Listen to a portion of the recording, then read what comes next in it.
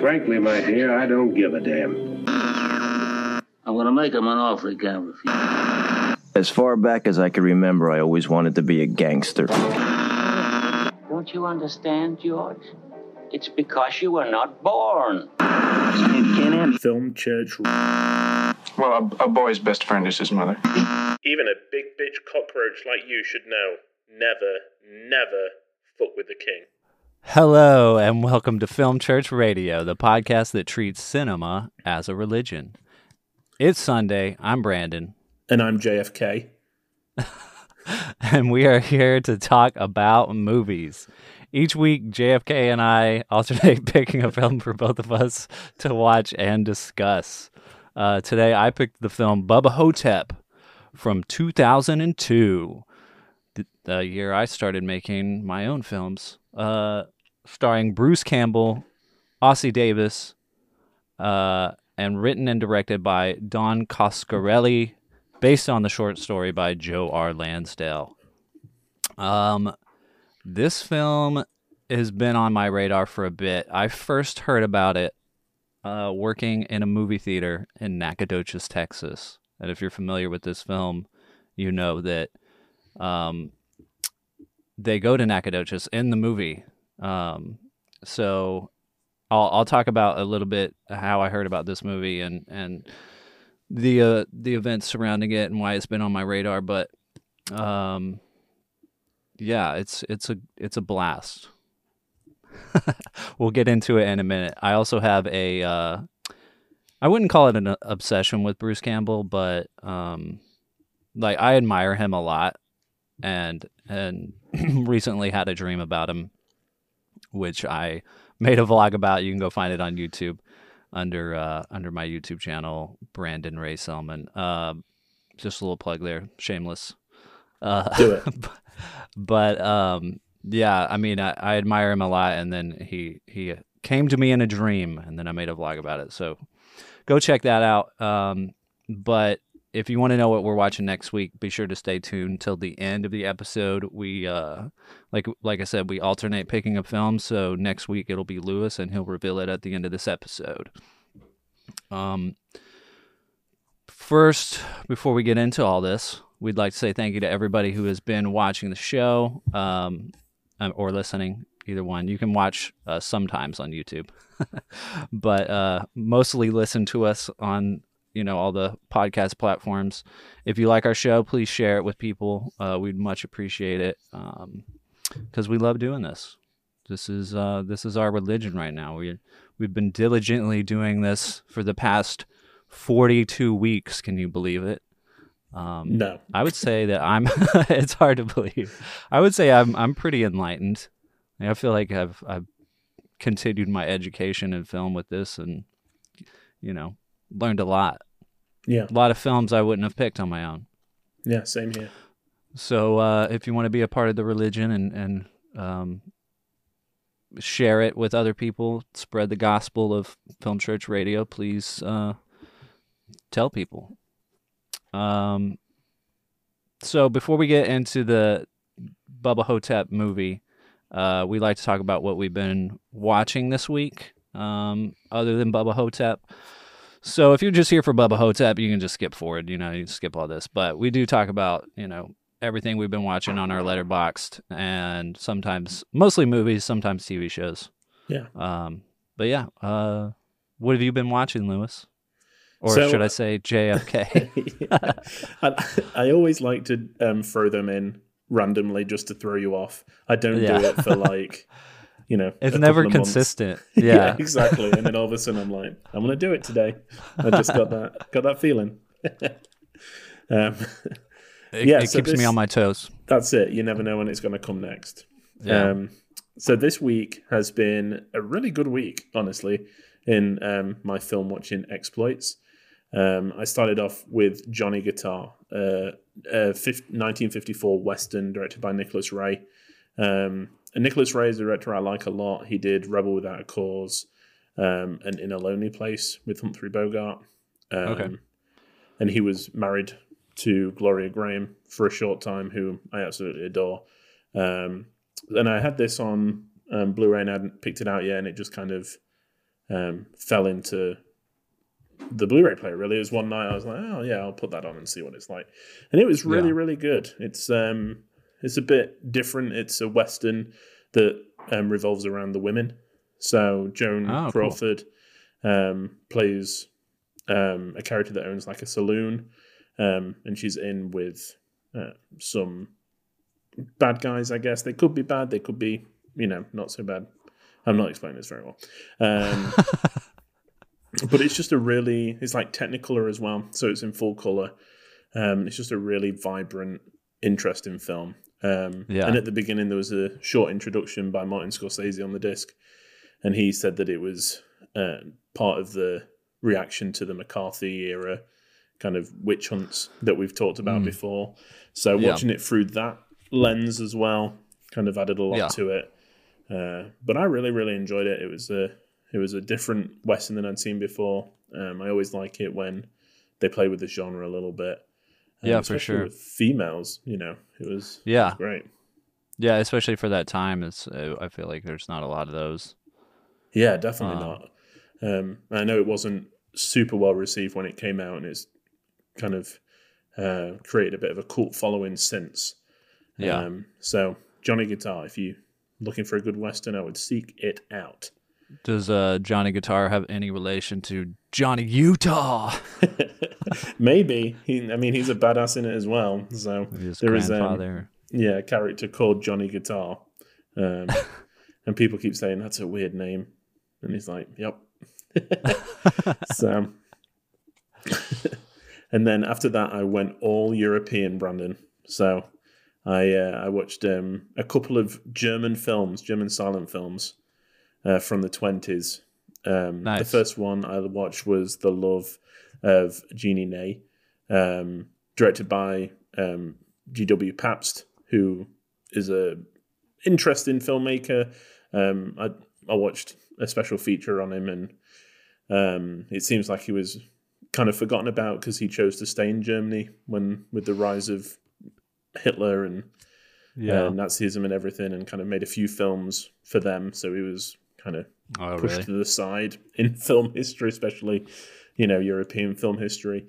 But this was a really interesting story about a couple in France, and they kind of get separated because he's a Bolshevik and she's not. And then they kind of, it's just an intertwining story where they keep kind of meeting up, and there's some, big hitters from the German era. There's the lady from Metropolis is in it, and she plays a blind girl, which I'm really glad that we've come a long way in terms of representing disabilities like that on screen. It was, kind of one step down from being cross-eyed and bumping into furniture, which, is always a little bit weird to see when it's that heavy-handed. But I guess, it's silent film, and it did its job. As soon as she came on the screen, I was like, man, she's blind.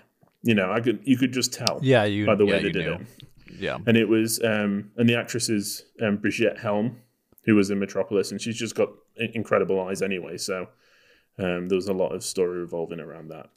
And there was the lead actress. This is going off on a bit of a tangent, but the lead actress was Edith Jehani, who I probably butchered that pronunciation. And I was like, she's really good in this. I wonder why I haven't heard anything about her before. And I went onto her letterbox and clicked on her name. Only credited with 7 films, and there is no biography on there. So I went onto Wikipedia, my second port of call. It sounds very basic. Yeah. And that was literally, she starred in a few films, and that was it. So there is literally nothing known about her. Wow. Which is very interesting to me. That's the kind of stuff that I'm like, okay, I need to track down everything that she's ever done to unpack who this person is, Yeah. It was super strange. Especially the star of a film. Yeah. Yeah, and she seemed to be like another director's muse for a while. Yeah. And, nothing, and disappeared. Who knows? Is she, so I know Metropolis, but I haven't seen it. Is she the star of Metropolis, or is she just in it? So she's not the one that's in Metropolis. So Oh, Edith, okay, there was sorry. two The female other- leads. Yeah, Edith Gotcha. Johanny was My bad. the main, and then Brigitte Helm was the blind girl, but she Yeah. was in Metropolis. Okay.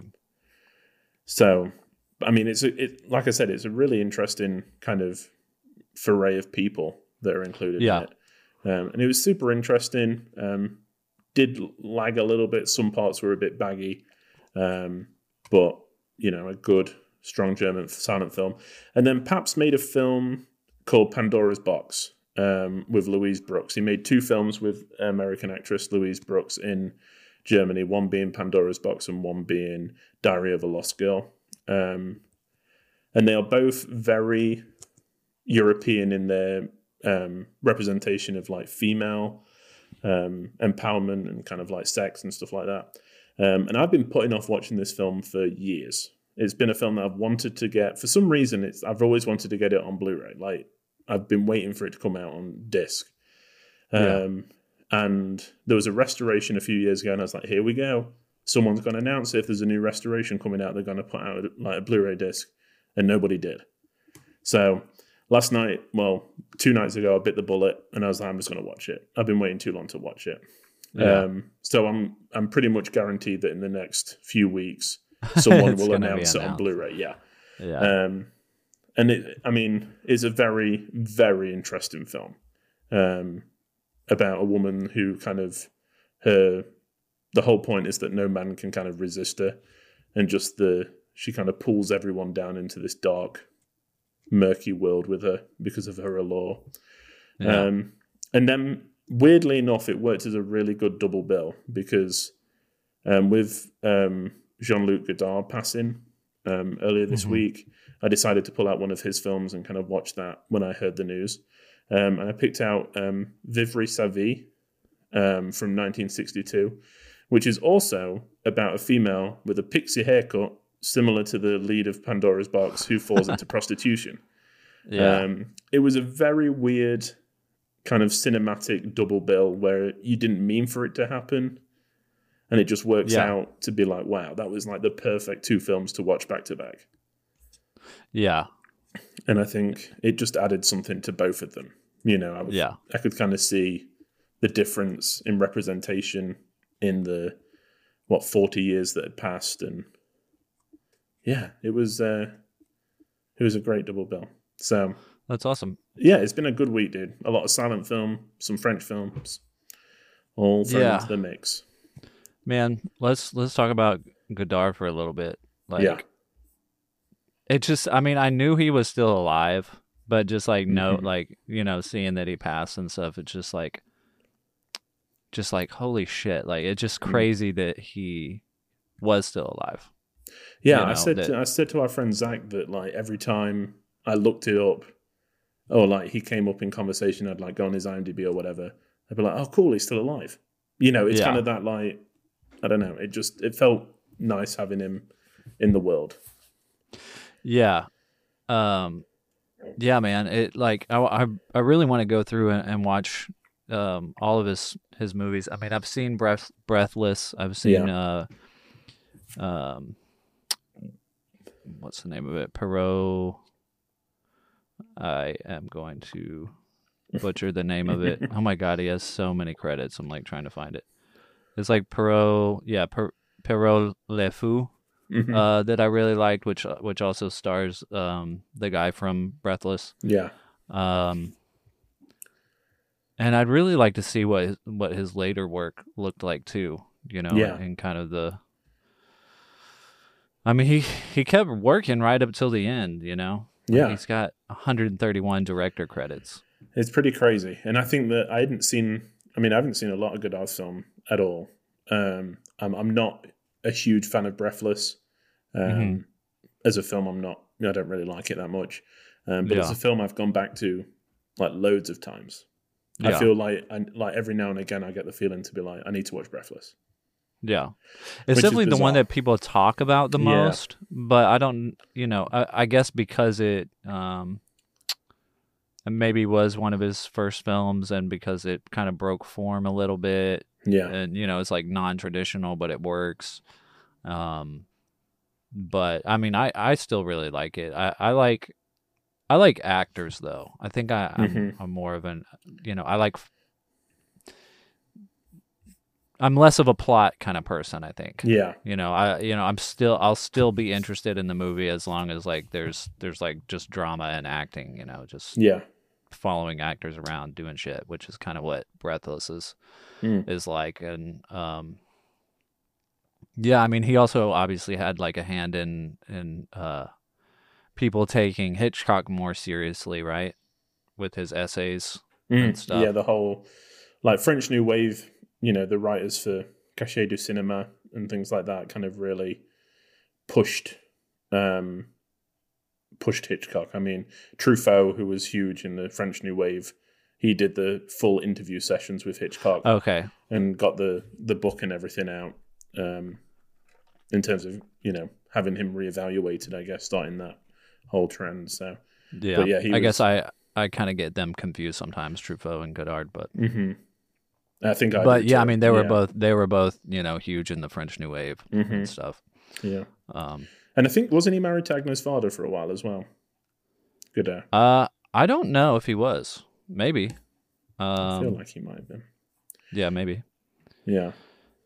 But yeah, I think that you would really enjoy Vivre sa vie. I mean, it's just like it's the actress Anna Karina who he focuses on the whole time. The camera movements are really interesting, and there's one point where I felt like I was literally trying to lean around something in the shot to get a better look at the actress. Yeah. The opening scene is like 15 minutes of the back of two characters' heads while they have a conversation. Wow. Which is, it doesn't sound like it's going to work, but it does, Yeah. So. See, he was just like that. Like he did things that broke the form. Yeah. Which is great, Yeah. I like, as much as I love popular films and love like action movies and stuff, they get old, especially as you get older. You just want, you want to see something else. You want to see the art form push the boundaries, and you want to see stuff with deeper meaning, and I think that's why I love silent cinema so much, because it's just it's on the cusp of like the medium developing, so everything you see is innovative. Everything they were doing is like the first time this was done, or they were learning from other people and really putting things together. And I just love to watch. Like, it's film is obviously one of the only mediums you can see that happen. Yeah, it's not like it is a finished product, but you can see directors try things and then come back to it later, and it's just, film is amazing. Yeah, that's true. Yeah, I never really thought about it like that, because I mean, I guess music has been around though for longer than it's been able to be recorded. But I guess we do have like sheet music and things from old musicians and stuff. But we see it like in film, you see it just as they intended as it. Yeah, exactly. It's like the medium is film. Like you're seeing it the way that the director created it and everything. Yeah. We love movies. Yeah. Rest in peace, Godard. Yeah. Yeah, just crazy. 91 or 92. Almost 92 probably. Yeah. Yeah, so things that I have watched this week. Yes, please. So first I watched Val, which is the documentary that came out last year about Val Kilmer. Yeah. That he made. And have you seen it? I haven't. It's on Prime, I think. Yeah. It is really, really good. So this guy basically took a camera with him everywhere. Like, I didn't realize he was that kind of an actor. Like, he just had a camera with him on all the sets, and like would film, like when he was doing plays. Like there's a play that he's like doing in the early 80s, and like this was before video cameras were even like a thing. He had like literally had one of the first video cameras, and Sean Penn and Kevin Bacon are like there in like the dressing room and stuff, and they're like, "Is that a video camera?" And he's like, "Yeah," and they're like, "Cool." Anyway, so it just like it goes through his life and stuff and all these movies he did, and it's really, really good. Definitely worth a watch. Very well put together and stuff, and you know, he's obviously like reflecting on his career and stuff because he can't. I mean, he can kind of speak, but you know, he's lost his. I mean, everybody saw Top Gun Maverick. Like that's his voice. That's his real voice there that he's using in the movie, and you know, I'm sure he's going to keep on doing work and stuff, but you know, it kind of the. I mean, he went to Juilliard. You know, I mean, he's an actor. You know, he's like an actor, and like. Did plays and movies his whole career, and like, you know, so like there's a certain body of work that's, you know, kind of closed to him now, you know, and so he just kind of reflects on it and stuff. So it kind of got me thinking, you know, about his movies and stuff, and I ended up watching Tombstone from 1993, which was suggested to me by my brother-in-law back when we were doing Sergio Leone, like the Sergio Leone series we did on the podcast, because it's a Western and stuff, and it is really good. Like, it was made in 1993, and I don't know, I feel like sometimes Westerns are very, obviously they're hit and miss with any like huge genre like that, but it was really good for the time that it was made. And I mean, not even for the time that it was made. I mean, it's good now. You know what I mean? Like, it holds up. Like, it's a really good movie. Have you seen it? Have you seen Tombstone? I haven't seen Tombstone, no. There's a gap from, like, the late 80s to the early 90s that, you know, is pretty lost to me. So. It's definitely worth a watch. I enjoyed it a lot. It's been... a minute since I've seen like a more modern Western, you know. Yeah. I mean, you get a good one every couple of years, I think, but obviously the Coen brothers have done great stuff. But there's one that's always kind of like, you know, it's going to restart the Western, you know, and it never quite does. Like you say, it's just one standout. Yeah, I mean, the Western's never coming back like it was. No. Ever. No. You know, I mean, the Western used to be like the superhero movie nowadays, where like every weekend there was another Western coming out. Yeah. Same with like the musical at one point, you know. Which, like, you know, they're not completely dead, but, you know, they're not every weekend. No, exactly, yeah. You know, the superhero movie, that will happen to it at some point. Yeah. When, I don't know. Seems like it'll never end. But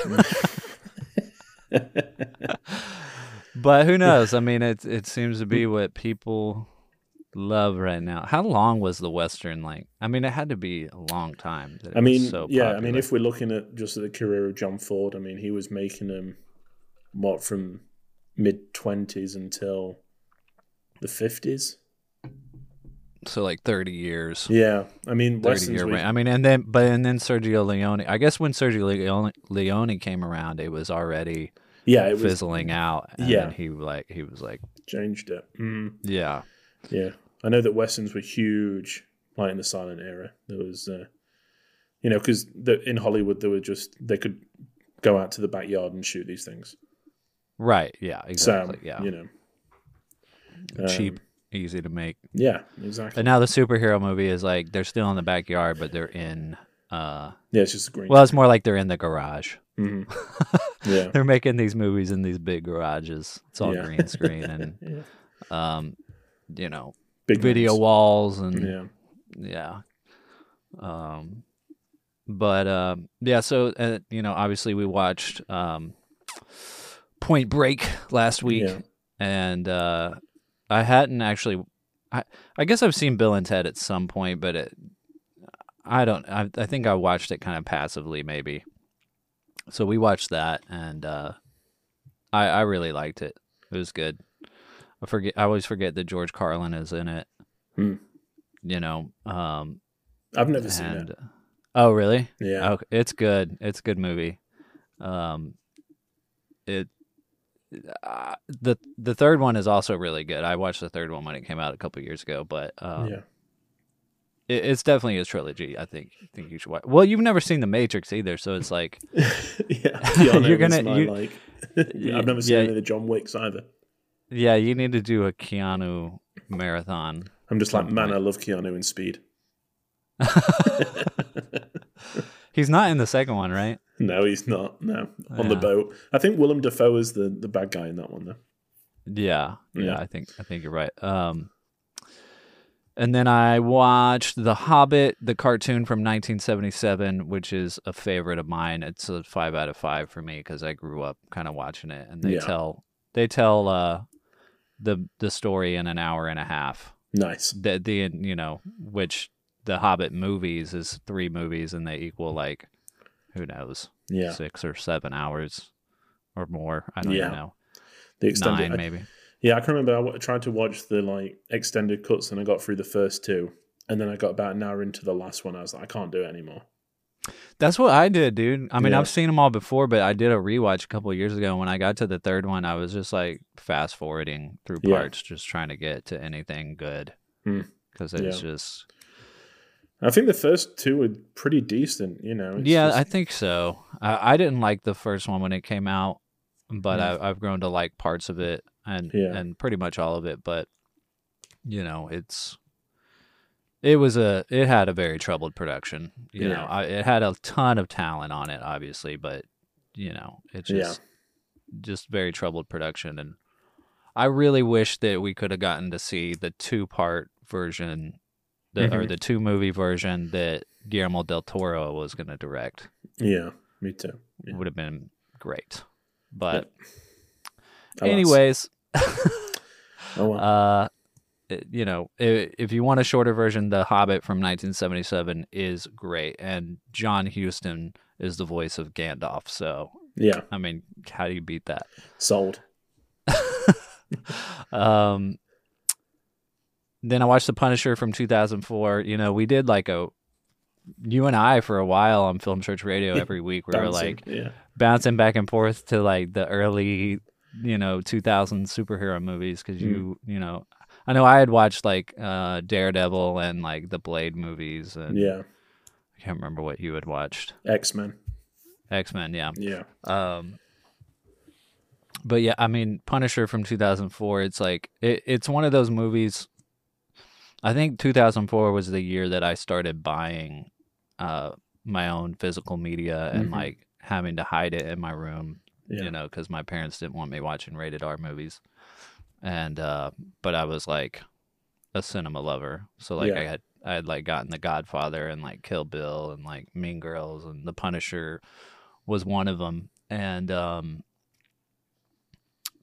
so there's a lot of like nostalgia there for me. Yeah. And it holds up okay. It holds up better than most of the early 2000s superhero movies. But then, it's such a like by the book superhero movie though. You know what I mean? I mean, sort of like it's obviously a little darker because it's like The Punisher. Yeah. It's very bloody, isn't it? I remember. I mean, it's pretty. I mean, not even compared to nowadays, though. No. I mean, it's like once you've seen like The Boys and stuff like that, true. It's like, is this? I mean, it is pretty intense. Like Ben Foster, I believe is his name. The actor is in the movie, and there's a part he's got like all the. Have you seen it? I have. Yeah. I think it was in the same boat as you. It was one of the first films I bought myself. Yeah. And like he's got like lip rings and stuff, and like there's a part where they like rip them out. I mean, they don't actually show it, but it is pretty intense. And like that was the first time I saw Ben Foster in a movie, and I was like, man, this guy is like really good. And I always have enjoyed seeing him and stuff. He pops up every now and again in some really good movies. Like he was in Hell or High Water. He was, and what's that film? Yeah, and he was in Hustle. It was the most recent thing I saw him in. With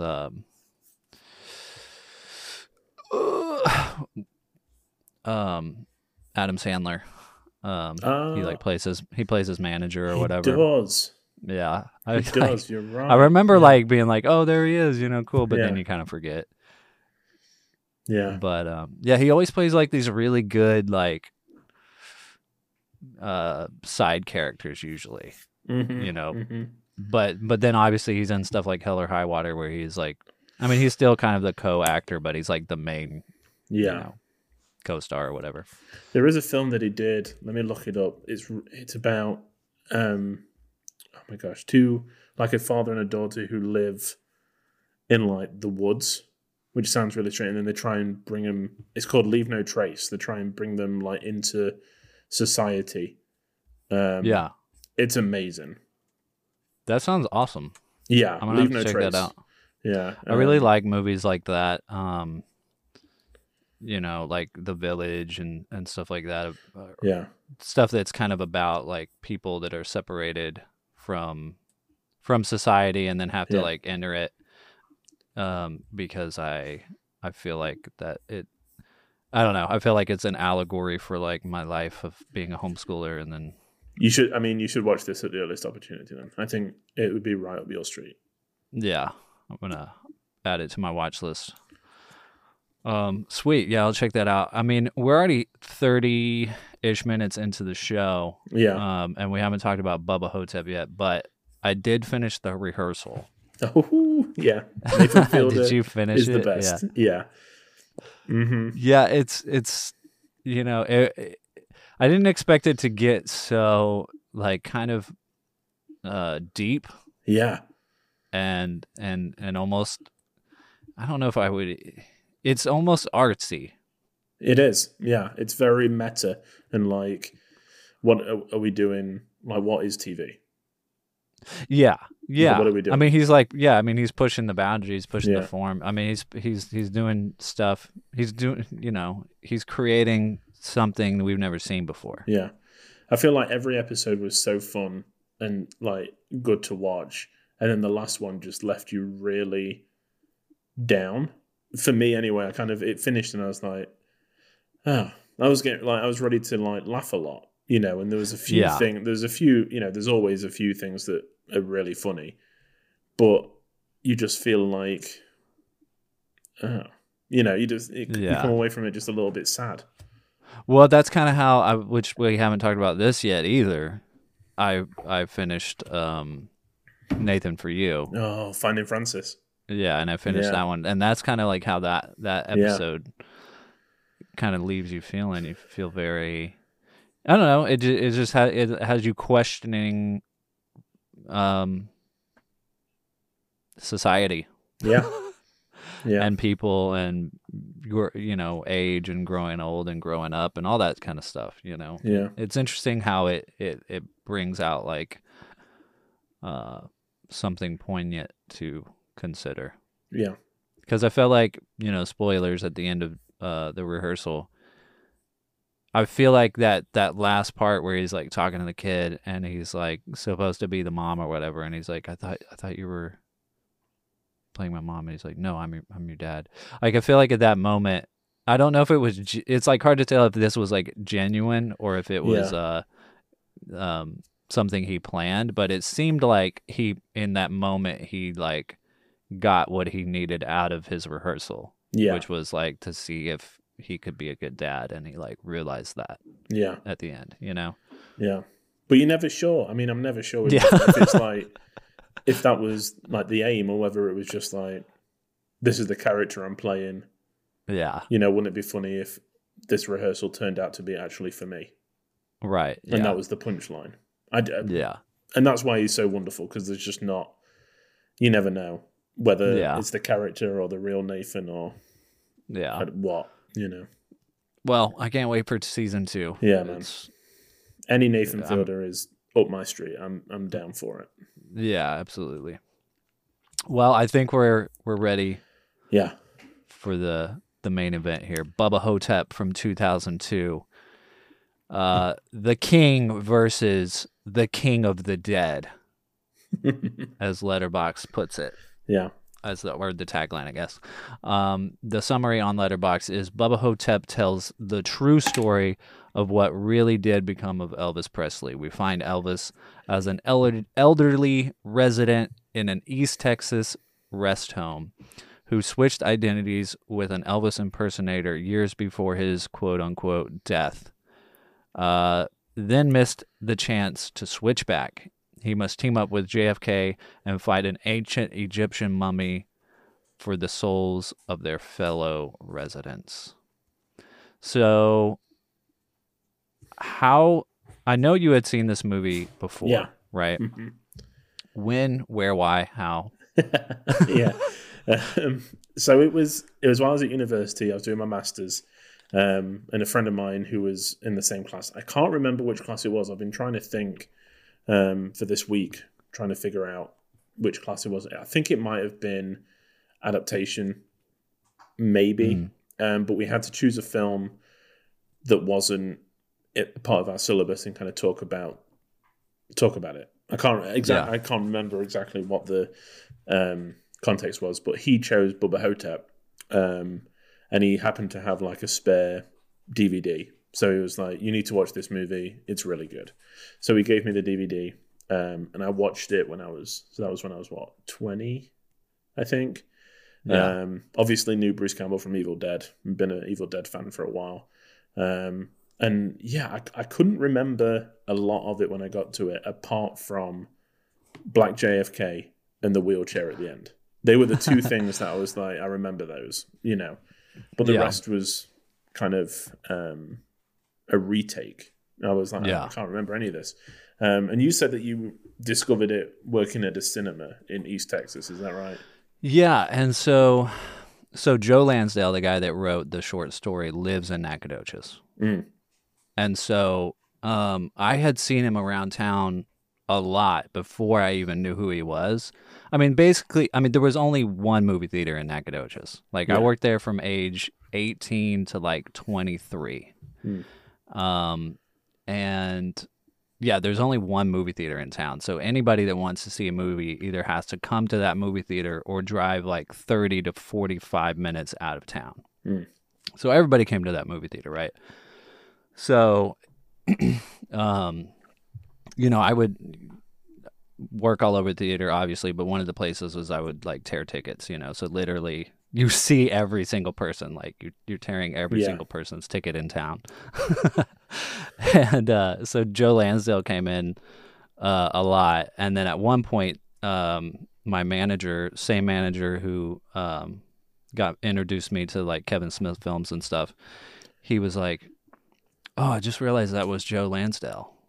And I was like, "Who is Joe Lansdale?" And he's like, "Oh, he's a writer, famous writer that lives in town, and he wrote Bubba Ho-tep, which is a Bruce Campbell movie, yada yada," and then told me that apparently the premiere was there at the theater that I worked at. Oh wow!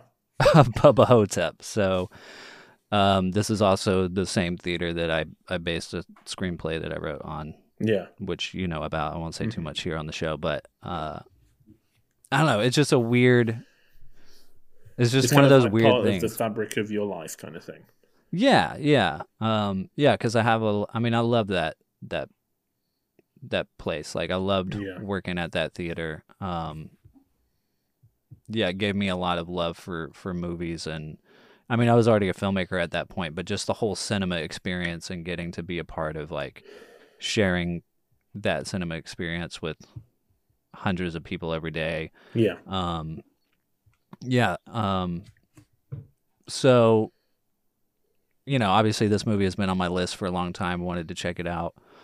I love like the Evil Dead movies. I love Bruce Campbell. I've always wanted to see more Bruce Campbell because I feel like he's such a good actor, but he just is like stuck in this like B movie. Yeah, which is great. I'm sure he doesn't regret any part of his career. He's had an awesome career, but I feel like he's got like the acting chops to be in bigger or just just sit at the table with like other like A-list actors. You know what I mean? Yeah. Like it's almost surprising that he hasn't actually been like a villain in one of the Sam Raimi movies. And I guess they kind of were talking about doing it for Spider-Man 4 back when he was going to do that. But Yeah. Yeah, it was great to see him in this because I feel like this shows off a lot of his acting chops. Yeah. Because he is so good as Elvis. Like, he good. just absolutely kills this role. Yeah. And I feel like, I mean, at least 50%, if not, more of the director's job was done when he cast Bruce Campbell. Yeah. Because, like, yeah, I mean, it's just, like, the best parts of this movie are just, Bruce Campbell and Ozzie Davis just, like, talking. Yeah. Yeah, no, I agree. Yeah, they definitely are.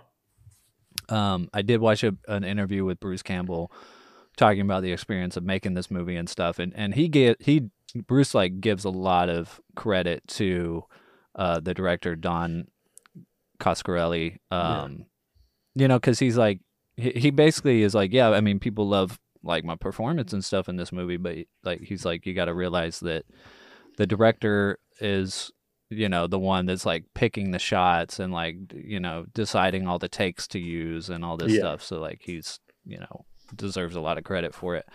And I don't think I've ever seen anything else that he's done. Like he did the Phantasms, right? Yeah, the Phantasm movies, which yeah, I guess were same time around as Evil Dead. Yeah, they're the kind of same. I don't want to say lower budget because Evil Dead kind of did get up there, but be horrors that turn into franchises. Right. Yeah. So it's the same vein, I guess, as what he was doing with Raimi. Yeah, become like cult classics and stuff. It is kind of crazy to me that you have seen this film before because it feels like such a. I mean, yeah, it's like a cult classic, but it's like such a niche. I know. Cult classic, I must admit that it wasn't a film that I would have picked off the shelf for myself if someone hadn't have kind of like given me the disc and said, "Hey, you need to watch this because I'm writing something about it."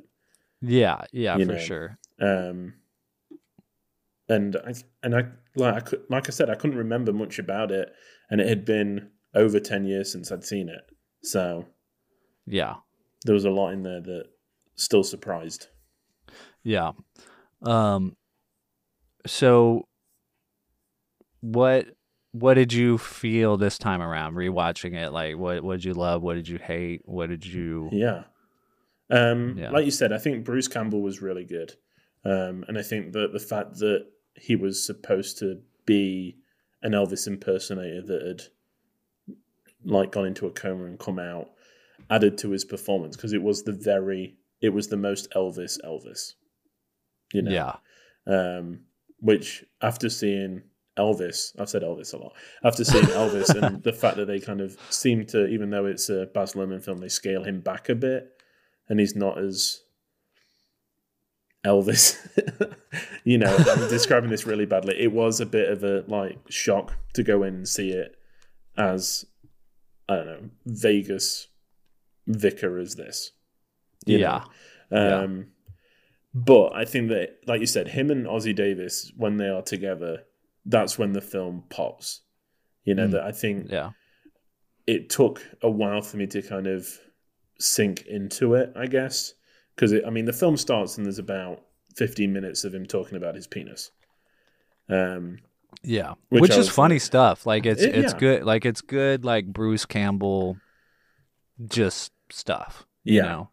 Yeah. And it has a good chuckle here or there, but it's not the funniest parts of the movie yet. No, 100%. And I was a bit like, oh no, I hope it's not just going to be, penis jokes and like bathroom humor for old people, Yeah. But then when he gets one-on-one with Ozzie Davis, it's just that they are, delusional people playing these larger than life characters. Yeah. And for anyone that doesn't know, Ozzie Davis plays JFK, and he is obsessed with kind of like working out his assassination, and that, well, he wasn't assassinated; his brain was put into a black man's body. Yeah. So that's why JFK is black in this film. He says, I think that they dyed him black or something like that. Yeah, which is bizarre. I just love his whole bedroom with the pictures of Oswald on the wall and the like diorama of the of the book depository that he's got on his desk. That was really funny. And in the end, it doesn't really... I mean, Bubba Ho-tep, is the titular character, but he's not really that menacing. It's more about having those two characters on screen to like act against each other. Yeah. Because he kind of kills one old lady and then he's just in like a storage cupboard for most of the film. Yeah. Well, I guess he kills a couple of people, but yeah, he's not, terrifying. Yeah. Yeah. I mean, it's one of those movies that like I would love to watch this with groups of people. Like, I think they did like a roadshow tour where they made like 32 prints and like showed it around and stuff in it, because it was like kind of a limited access kind of event. It kind of built up this hype and following and stuff. And, it would have been awesome to like go to one of those and see audiences react to it. And I don't know, just to like, it's one of those movies that you should just dedicate your attention to it and enjoy it for what it is. Because I found myself wanting to be like, pull up my phone and stuff at certain parts, and then like the dialogue would just pop off and be so ridiculous and hilarious that, it just like keeps your attention. So not only is it like Ossie Davis and Bruce Campbell, but it's like the writing, like the stuff that they're saying is hilarious. It's hilarious and interesting, but then it also gets kind of like heartfelt. Yeah. Because there's like a scene at the end where they're talking about their kids, and the JFK character is like, we weren't there for our kids when they needed us, were we? And and then there's a lot of like, even though it's like, this kind of like B level like humor, there's a lot of things about kind of growing old and stuff like that kind of I don't know, just make it a little above your average B horror kind of movie. Yeah, no, I agree. I think that when you think of people in retirement homes, I mean, the whole, like, his roommate dies early on in the film, Elvis's, and his daughter comes to collect his things, and she's like never visited him and is thrown away like his Purple Heart and stuff like that. And I think it's just to reinforce the fact that these people are kind of forgotten about. So of course they like, being Elvis is like, hey, I'm still relevant, like I'm still here, people know who I am still. And I think it definitely does have that twinge of sadness throughout the whole thing of just, this is kind of the end. Yeah. That death doesn't really scare them too much. They want to take Bubba Ho-tep down. Yeah. The plot, I mean, obviously the plot is like they're trying to take Bubba Ho-tep down, but like all of the Egyptian stuff, like the details of it are so fuzzy for me. Yeah. I'm still like, I'm not really sure like how the sense of each scene progressing to each scene, but it doesn't really you don't really need to understand the details. You kind of just trust that it makes some kind of sense. Yeah. But I mean, like I said, the story, I mean, he's not threatening. The story doesn't really matter. It is just about the performances from Bruce Campbell and Ozzie Davis. Yeah, because there's like the scene where they go into the bathroom and and Ossie Davis is showing Bruce Campbell like the Egyptian lettering on the wall, and you like think that it's gonna have something to do with the plot or something because they find this Egyptian lettering, and he's like, I decoded it, and it says Cleopatra does the nasty. And like whatever else, there was like one other thing. Yeah. And Elvis is just like, what? And just like stuff like that it just kind of catches you off guard sometimes. Yeah. It's like, oh yeah, we're in this kind of like silly ass movie. Yeah. But it just it works so well because of those two guys, I think. I think so too. Yeah. I think the script has got a tendency, to boil things down. Like there's no real nuance, I don't think, with much of the words, like there's the way that the Bubba Ho-tep kind of takes people's souls is to take them out of an orifice, either the one on the face or the one on the behind. And like all the way through, it's not like, that's not funny enough. They've got to go and like explain exactly what it is and what's happening. But I mean, it works because the actors give 100%. Yeah, for sure. My only like criticism, I think, is that it wasn't filmed in East Texas. Which it still works, it's like me being from East Texas and like having lived in Nacogdoches for part of the time, like, it would have been great to actually see that.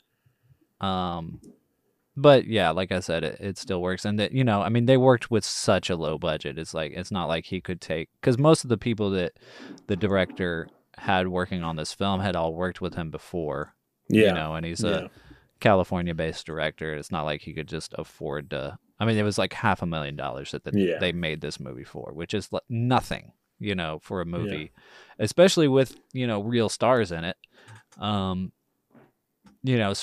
it's like I get, I can give him some leniency there, but it, like I said, it would have been cool to actually be in that area and stuff. But they did a pretty good job, I think, of making it feel somewhat like East Texas and stuff. And they go to Nacogdoches at one point, and when Elvis is like switching places with Sebastian Haff, which is also a great scene because you don't, he's going to switch places with this Elvis impersonator, and then it's just Bruce Campbell again. Playing the impersonator, but a bit less Elvis. Yeah, exactly. And so he has this great scene with himself, and he's like kissing his ring when he comes in and stuff, which is great. And I loved that whole sequence of him like arriving in Nacogdoches, and then the scene with himself, and then you get to see like when he accidentally burns up his contract in this trailer park, which I guess might still be Nacogdoches. I don't know. Could be. Yeah. And he's like barbecuing, and then it blows up the whole thing. And like Bruce Campbell's performance in that moment was just, it was just great. It was he's just like, oh my God, did you see that thing? It just went up like that. And it's just like, so I don't know. It's like, I don't know how to explain it other than like, it's not over the top, but it's just like right on point. Yeah, I think I mean, I think that Bruce Campbell is best when he's dialed up to 11. I mean, you look at the Evil Dead films and like number one is fine. Yeah, I mean, it's great, but Ash in the first one is just regular Ash. It's not until he starts attaching chainsaws to his arms and saying groovy that he becomes Ash, the Ash that we love. And on this, it's like up to 12. It's turned up another notch, but that's where he excels. That's the area in which Bruce Campbell is, gold on the screen. So my biggest criticism for it is it's just, I didn't think that it was funny enough. I thought there was so many missed opportunities, that there was bits that really worked. like especially as we've said between the two mains, but the parts in between it, like the bits about him getting an erection and stuff like that, I felt like I had to sit through to get to the good stuff. Yeah. And when you've got these two people that everybody instantly knows, I feel like there was so much more that could have been done, or so many more jokes that could have been written. Yeah. Which was a shame. Well, it's definitely like a midnight movie. Yeah. It's definitely like one of those things that you put on like. And this is exactly. This is like personal taste. Is like dick jokes don't really do it for me too much. It's just. I like ass jokes, especially when they're solving the crimes. Yeah, I feel what you're saying. Like, I feel like the funniest stuff for me though was like just Bruce Campbell's performance. Like when he's like talking about when he's like describing the bug to the like doctor or whatever. He's like, the bug was the size of my fist. He's like kind of mumbling and just like you don't know what's gonna come out of his mouth, and then what comes out is just like hilarious. He's like, it's like the size of a peanut butter banana sandwich. Like, like what?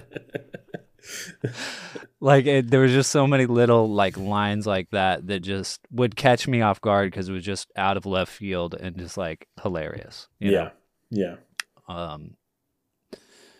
But yeah, I definitely get where you're coming from. Like, and everybody else in the movie was good too. Like, obviously they didn't have a ton of scenes, but Ella Joyce, the nurse, was definitely a standout. Like, she was really funny. She was really funny, and I like that scene of her alone outside having a cigarette and kind of, that was genuinely like the scariest bit of the film. Where she was kind of edging towards the shed and not sure what was going on in there and stuff. So, but she was really, really good. I agree. Yeah. But yeah, I mean, so I don't. That's like most of what I have for the film, like for the episode. I'm trying to think what else there is. I did have a question if you knew what the deal was with like the old lady. It was like towards the beginning, and she's like in some kind of machine, and the old lady like goes in there and takes the chocolates or something. Is that? I might be getting it completely wrong, but is that an iron lung? Because I know that especially like children and stuff like used to be in it in the olden days. So I don't know whether it's just a quote, like just time kind of. Like, we're a bit. I don't know, like. This hasn't been updated very much, but I assume it's some kind of like assisted breathing device. I guess like it almost seemed kind of sci-fi, and I thought it was going to be something, or maybe like it was going to be another famous person or something like that. I wasn't sure. I'm sure somebody out there knows. If you know, tweet us. Yeah, it did look like some kind of iron lung type device. I don't know if the device was called an iron lung, but I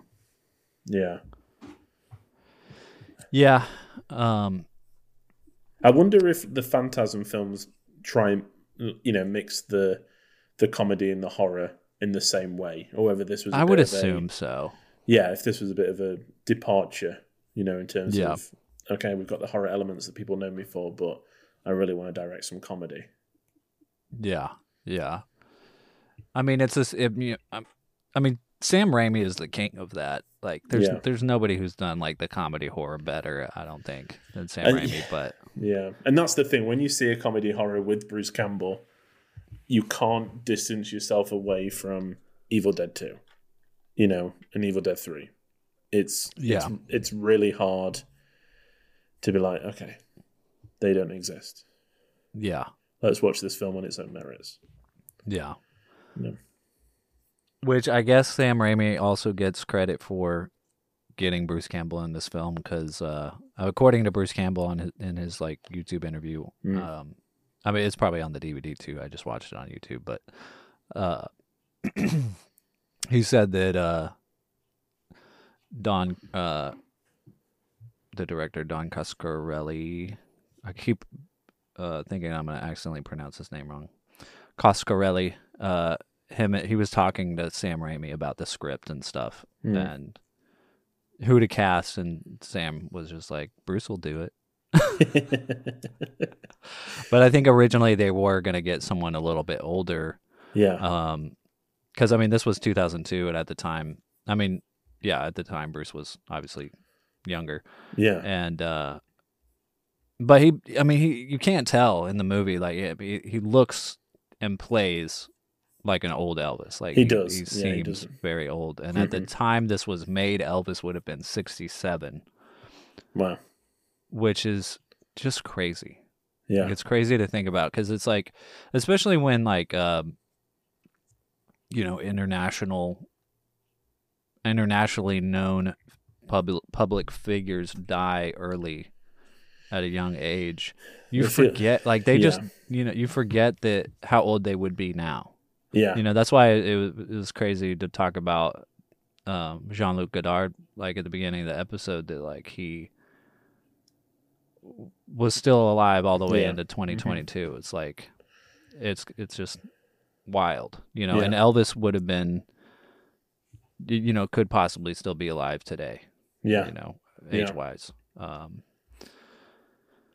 So, yeah, it's just mind-blowing to think about shit like that. I know. Yeah, it's very... I don't know, it's just... Yeah, they seem immortalized forever. Like you said, you forget that everybody ages, and that they would, Elvis would have more than likely looked a lot worse than Bruce Campbell in this film. The way he was going. Mm-hmm. So, yeah, it's crazy. Yeah. Well, anything else about this film?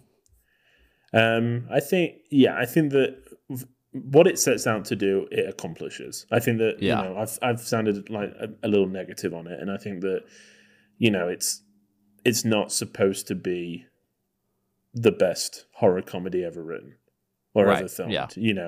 And once you kind of, I don't know, the performances are good enough to pull it up. It's an interesting film to watch, and it's a story that's never going to be imitated or copied.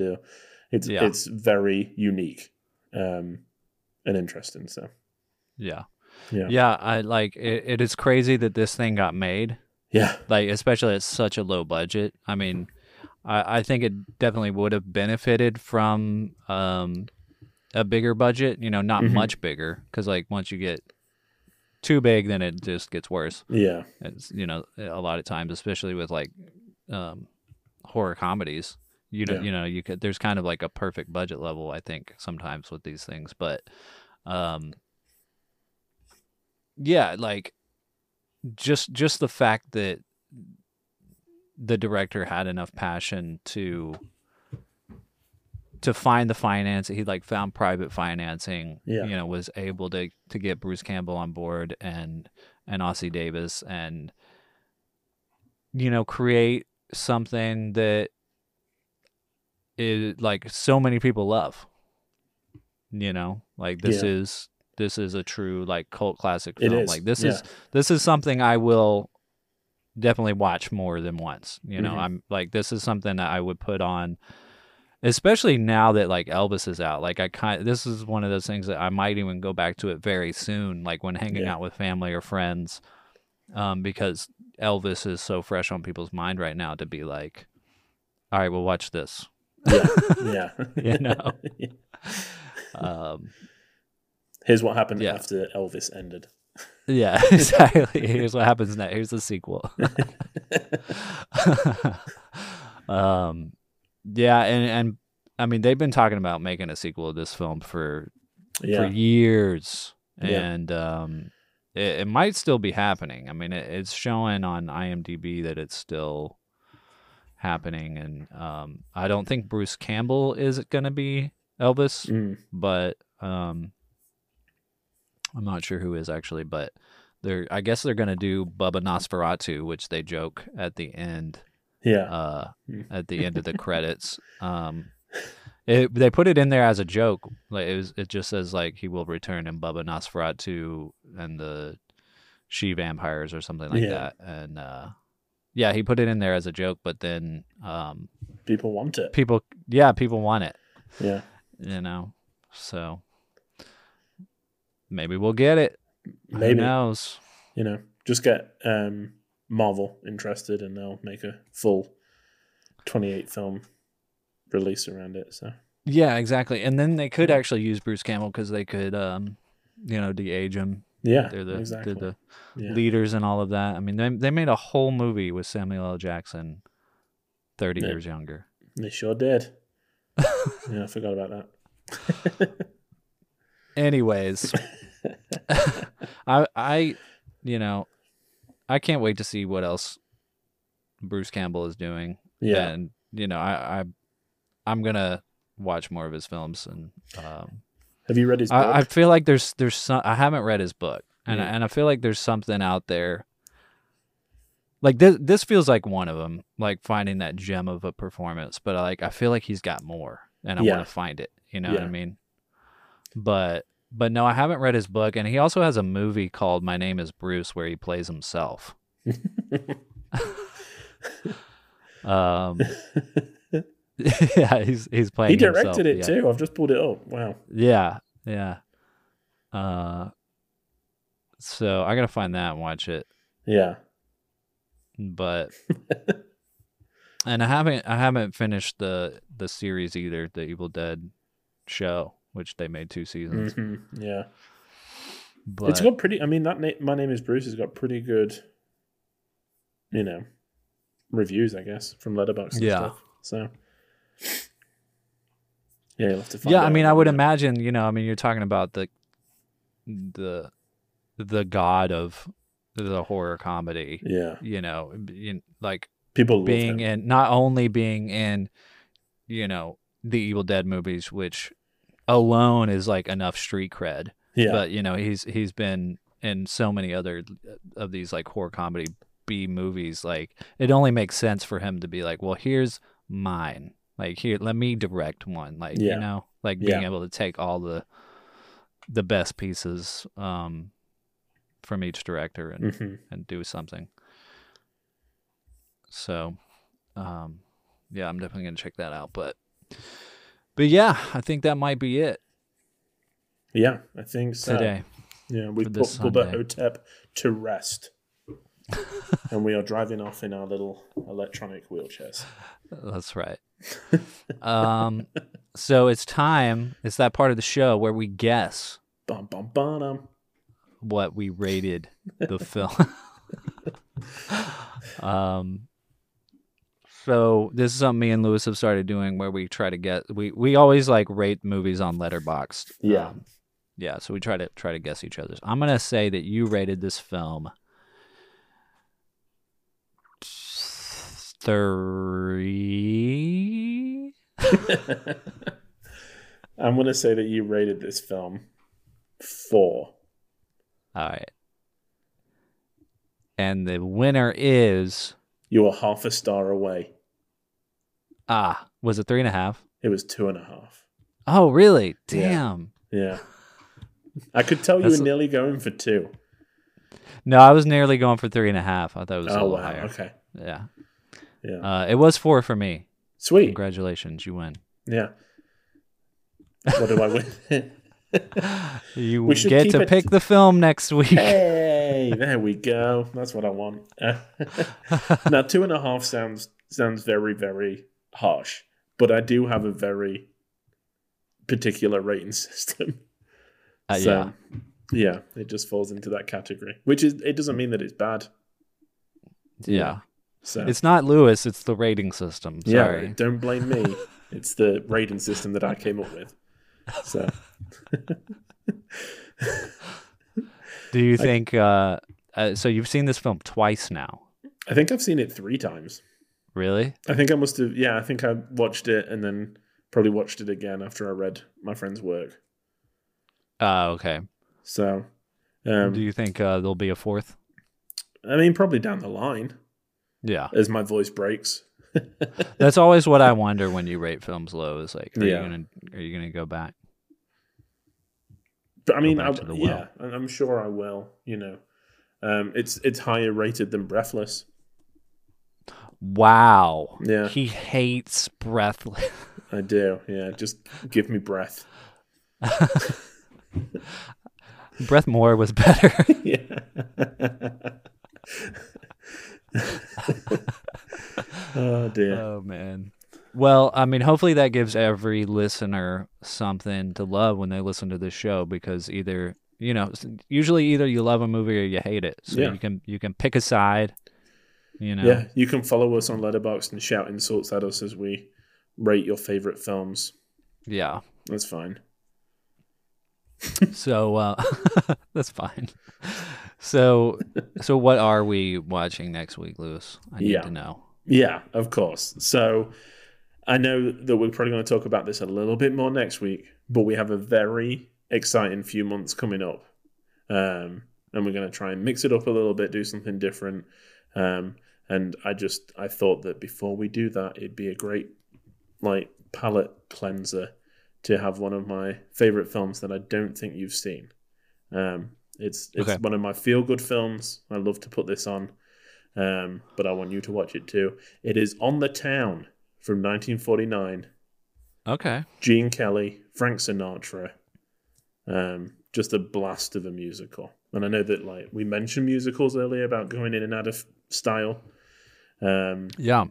But yeah. I don't know that we've even done a musical for Film Church yet. No, I was trying to think, I was looking through the streaming services that we have to try and find something, A, that was free, and B, that either I wanted to see or I wanted you to see. And I just kept coming back to On the Town. So yeah. I might have seen this before. Oh, really? Well, I don't know. I don't know if this is what I'm thinking of. It might not be. Yeah, there's a few Gene Kelly, Frank Sinatra musicals around the same time. I think I have seen this. I think I saw it when I worked at Studio Movie Grill. Oh, really? Theater I worked at, yeah. Do you want me to pick another one? Do you want me to do it again? No. Okay. No. I wanna rewatch it because I don't think I was too thrilled by it. If it is the same movie. Yeah. So I want to know why I should love this movie. Yes. I will tell you. All right, cool. Yeah, I mean that'll be next week. So yeah, and then exciting stuff after that. Yeah, so be sure to tune in next week because we'll announce that what's happening. So that brings us to the end of the show. You can follow us on everything, and please do. Twitter, Instagram, Facebook. We're on TikTok now, ladies and gentlemen. YouTube. We post extra content on YouTube, and by extra content, I mean like other reviews and stuff that isn't even on the podcast episode. So go check it out. You can find us, of course, all of that stuff is at Film Church Radio. You can also find us individually on Letterboxd at Selman Scope and at Walker Lewis 3007 to keep up with what we've been watching. Because every time immediately after we watch something, we'll post it on Letterboxd, and you can see what we rated it and what we think. So follow us there and see what's on our watch list and give us suggestions of things to watch for Film Church. And yeah, please come back. We want to see people come back to the congregation so we know that you like us. We need validation. No, not really, but that we're preaching to someone. That someone hears. Yes. But I just got one last question, Lewis. Oh, yeah? Marilyn. Come on, man. Marilyn Monroe. What was she like in the sack? That is classified information. Top secret. But between you and me, wow. You old dog. Watch your back, Jack. Amen. Amen. We'll see you next week. Bye. Bye.